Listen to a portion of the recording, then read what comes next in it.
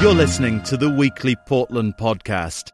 For a complete list of episodes, visit pdxpod.com or find us on iTunes or your favourite podcast app. Remember to like, share and subscribe. Am I finished with this yet? I used to do Shakespeare in the West End. Now I'm doing podcasts. I used to have dreams. You're listening to pdxpod.com. And I don't care in the slightest. Hello, my name is Gregory Day, and welcome to the show. Please excuse my announcer. He's off his medication. Today, our special guest is producer and director Beth Harrington. Her most recent work was the critically acclaimed documentary, The Winding Stream, now available streaming on Netflix. Beth's current project, The Musicianer, is currently in production. It's a music-driven narrative with a supernatural bent. Sounds fascinating.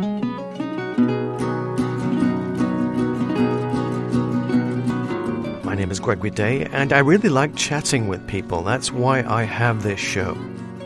And today we're going to have a very nice chat with Beth Harrington. The music you're listening to is Petunia, the featured artist on The Musicianer.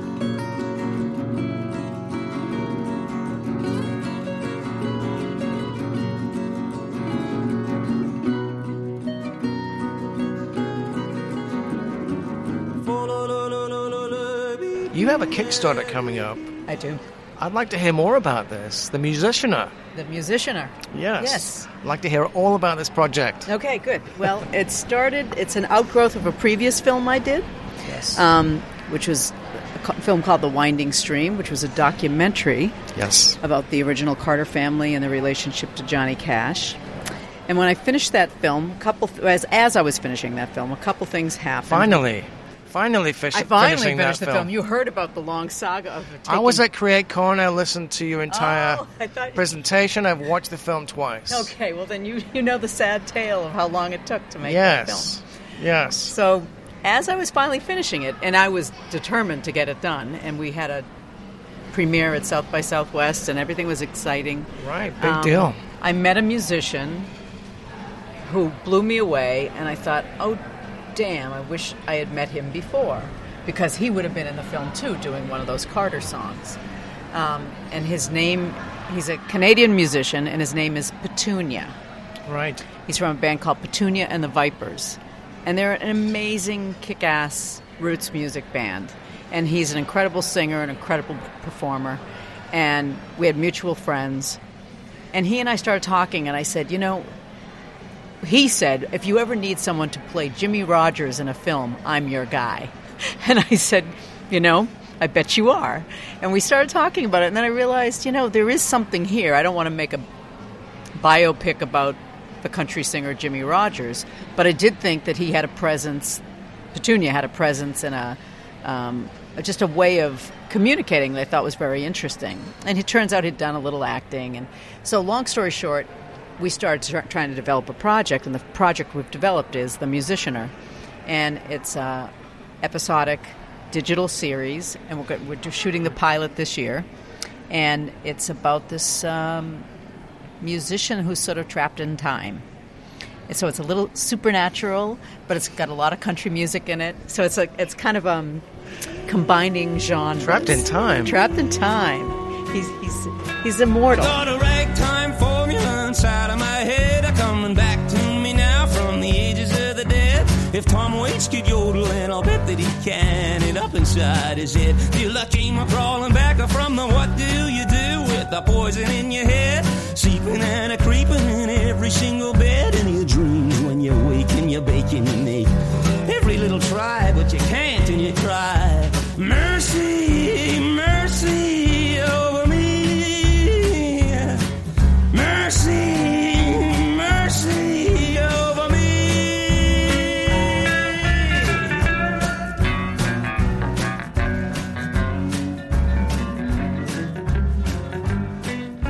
I'm intrigued. Right, you're dangling a carrot here. Yeah, well, that's what we want, because it's a series. The carrot's Right. got to dangle for a while. And we're going to be shooting in June and then shooting again in October, and we'll have the pilot done. And so this Kickstarter will help us get the pilot done.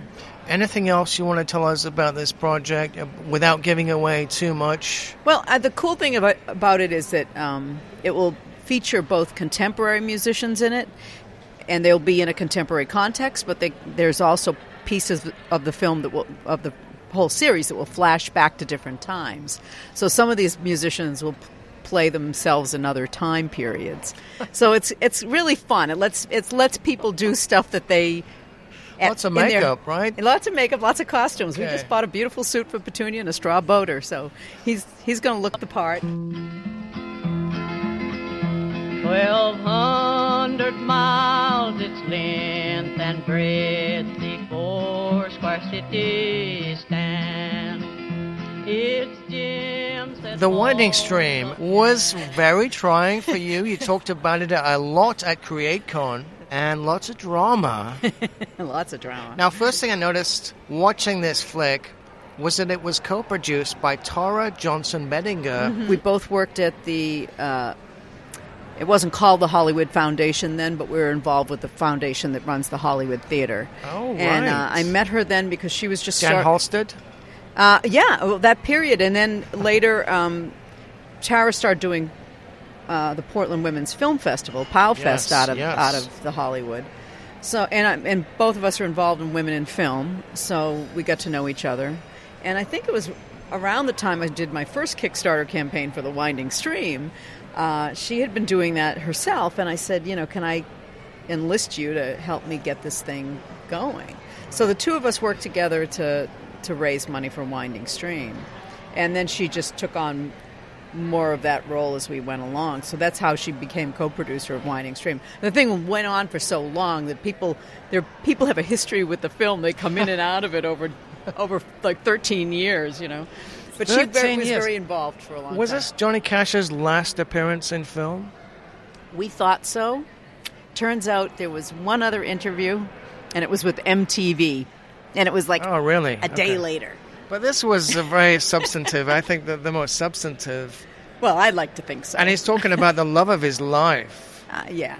So this is a touching film, and we're talking about the Winding Stream again. It's almost like 3 different films, 3 different... I felt... Am I on base here? What do you think? Well, in terms of...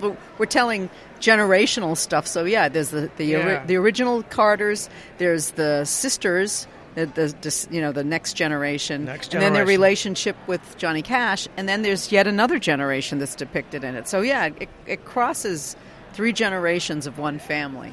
And the footage with Johnny Cash was filmed in 2003? Yeah. Oh my goodness. Yeah, It was August of 2003, and he died in September? September, yeah. Wow. Yeah. And he was awesome. He was so great to us. It was just an incredible opportunity. And I thought, he was very frail. He had been in the hospital that morning when he agreed to do the interview. And he was a trooper. He just did it and was kind and generous and funny. And he acted like there was nothing wrong. And it was amazing. Yeah, you don't often hear... a guy talk about his mother-in-law the way he talks about his mother-in-law. Right. It's really amazing.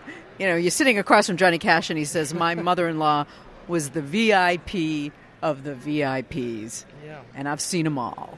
And I was like, oh my God, he has seen them all. I mean, he knew everybody from Elvis to Bono. On some records, right. Yeah. Now, this film premiered at South by Southwest after 13 years of work. Yes. Now, why? Why did it take so long?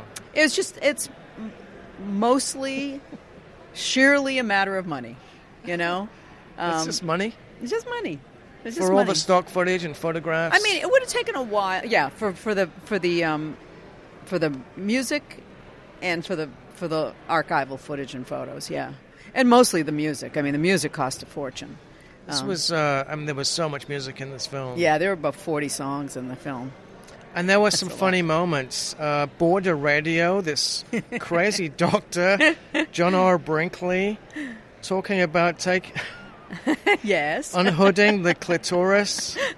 That's the least of what he's been up to. What about the goat gland operation?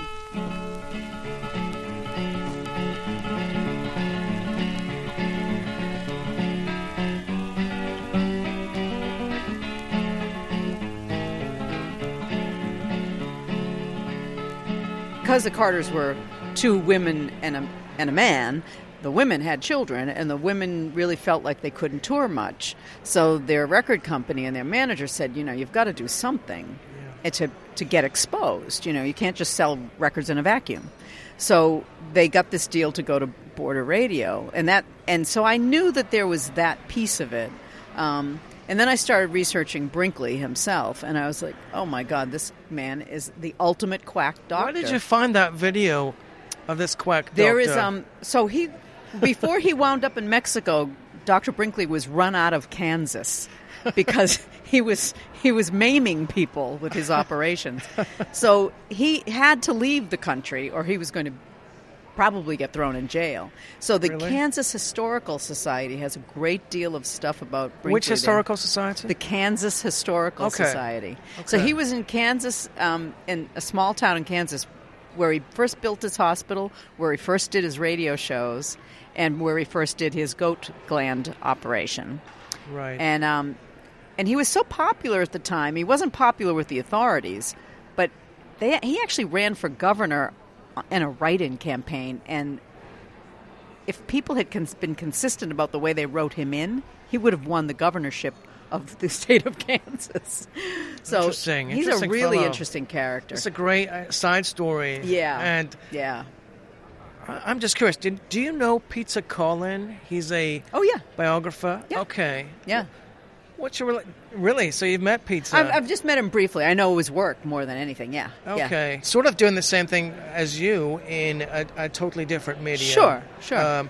Great guy. Absolutely. Yeah. Yeah.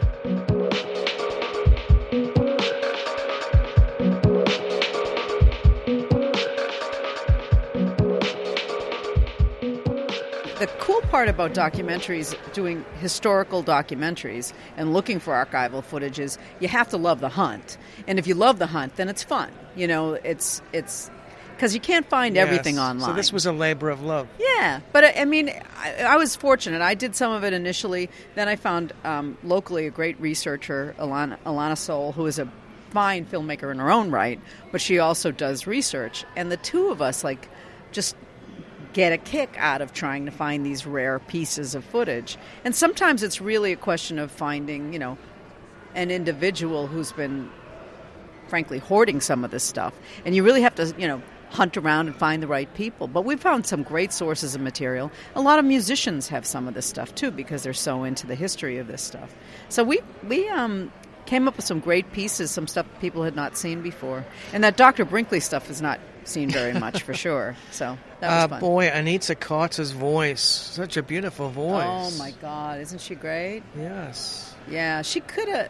I really feel like she wasn't managed properly or something, because they tried to make her a solo star, and it just didn't take. I don't know if it was the material or what, but she had one of the great country music voices.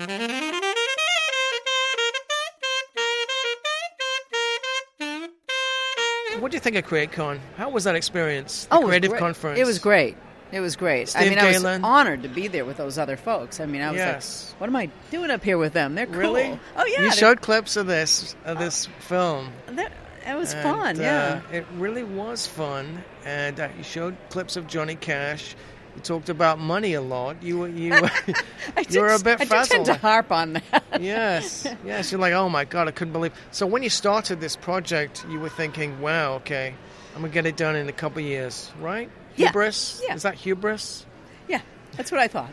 So it got harder to raise money because there's more people doing it. It's a digital realm we live in now. Right. I think I will say, though, it was quite humbling personally to be going through it, because I had been... You were very successful. I'd been pretty good at it before, and all of a sudden I wasn't good at it. And I was like, what happened? Did people not like me anymore? Is this a bad topic? Taking it personal, perhaps? You don't know what's going on. But what I realized In fact, it took talking to some of my other friends who were filmmakers to realize that it wasn't unique to me, that they were lots of other people were having the same struggles. And a lot of it had to do with, digital disruption, that the models are different, the ways of distributing this stuff is different.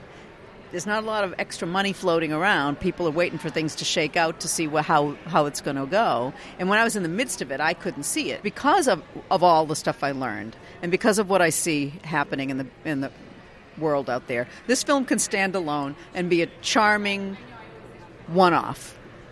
And if somebody else wants to make more of them, we can make more of them. We're ready to make more of them. Okay. But then that's the difference. Is that there's a certain liberation for me as a filmmaker to be able to do something creative that stands by itself, that has other possibilities, that has a team that would be ready to launch into it if we could do it. But I'm not going to be the sole entity beating my head against a wall trying to raise money anymore. I'm really going to let the market speak. And if it looks like there's more demand for something like this, and I've had interest, but I wanted to do the pilot my way and then say, what do you think? Is this the thing you want? And if it is, great, we'll make more. And if it's not, that's okay. It was fun, and we made a swell, one-off film. So and you work with a lot of the other creatives here locally. Like James Westby has a documentary coming out. James, awesome. I love James. At the Video Store, I'm looking forward to that. Me too. Me too. Brett Eichenberger. There's a few others. Any other folks that Alicia Rose has been very supportive of me, and because I was curious. I mean, she's actually been very inspirational because she went and did Benefits of Gusbandry and knocked it out, and I'm like, look at her go. And now she's got distribution. Yep. She's in second season. Yep. So she's my my model here. I'm looking at her going, yay. And she's been egging me on, so that's another reason. Yeah, absolutely. Absolutely. She's a great photographer, too. She's a tremendous photographer, yeah. Yeah. The Creative Conference was great. Are you going to be attending this year? I'm going to try, yeah. The only thing that would keep me is if I may be on the road. Busy lady. I may be on the road with Petunia and the Vipers. We may be going to Nashville. They're going to be playing there for the first time, and that's great. That's an opportunity to promote what we're doing.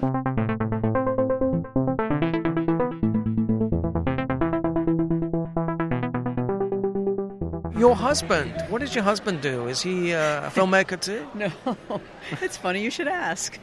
He's a volcano scientist. He works for the U.S. Geological Survey, and he goes around the world helping people get out of the way of volcanic eruptions. Sounds like material for a documentary film. Well, that's how we met. I made a documentary about him and his colleagues, and that's how we met. Really? Uh-huh. Was this for PBS? Yes, it was. It was called In the Path of a Killer Volcano. And they were at the largest eruption in the last century. And they saved 25,000 people's lives by making the right call at the right time. And a lot of them were veterans of Mount St. Helens, but they were asked to go to the Philippines and make the call on this eruption, and they saved all these people. So, wow, your husband's a hero. Yeah, Pierce Brosnan played guys like him in Dante's Peak. Right. What was it like working for PBS? It's great. I feel very fortunate. So I lived in Boston. I'm from Boston. And in Boston, working at WGBH is like kind of the brass ring. It's a really competitive thing, and not everybody gets to work there. And I was allowed, I got in the door and I worked at the highest levels at PBS of those series. And it was the most, it was cutting my eye teeth at the highest level of documentary filmmaking, I feel.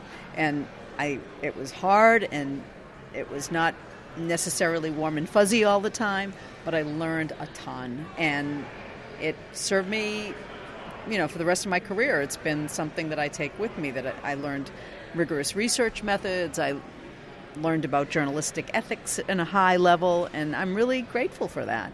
So when I moved here to be with my volcano scientist boyfriend at the time, Oregon Public Broadcasting kind of recruited me, and I ended up I still do work for them a lot. I've worked for them for 20 years now as a freelancer. So I feel like it's great. It breaks my heart to see PBS still in such peril about funding. I see these things that are on the horizon, and I see National Endowment for the Arts and National Endowment for the Humanities funding, and I think we really, as a nation, really have to protect those things, because this is very high-level journalism and very high-level scholarship that goes on in this arena. Can you tell I feel passionate about this? This is like a big thing to me. And so, yeah, I'm very grateful. I learned a lot.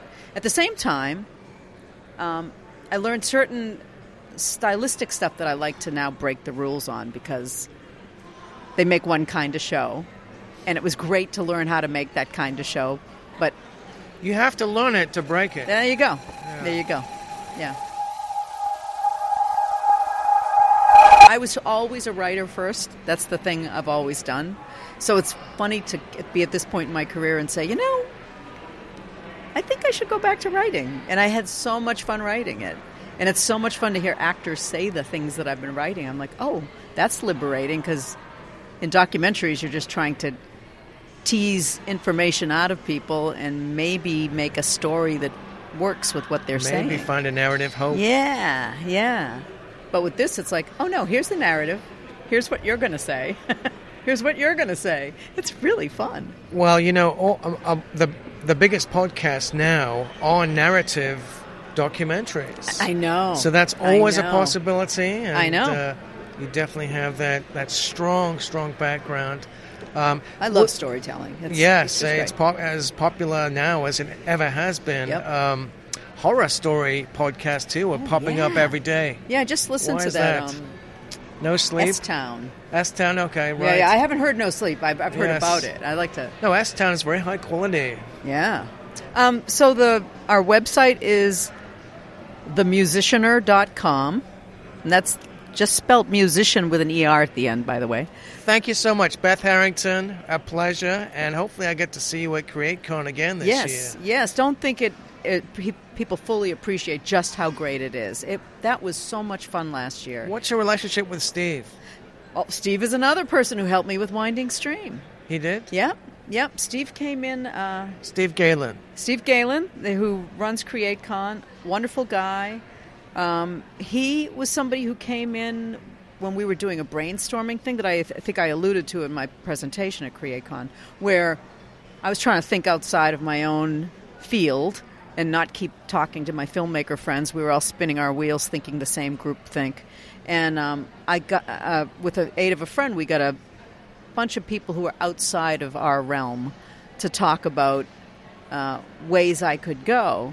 But Steve was interesting because he's a business guy, but he's a creative guy. He's a musician himself, and he knows a ton about the Carters.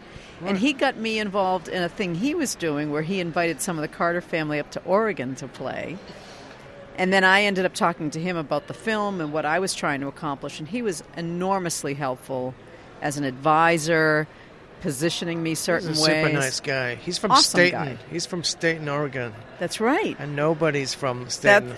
He fully gets this place like few people I know. He's awesome. All right, now we've kissed Steve Galen's ass. I think we can close the show. Thank you again, Thank Beth. you. This was a lot of fun. It was, thanks. I appreciate it. I'm glad to meet you. You've been listening to the Weekly Portland podcast. Tune in next week when we talk with visual artist Hank Panda. I'm your host, Gregory Day, and it's been a pleasure.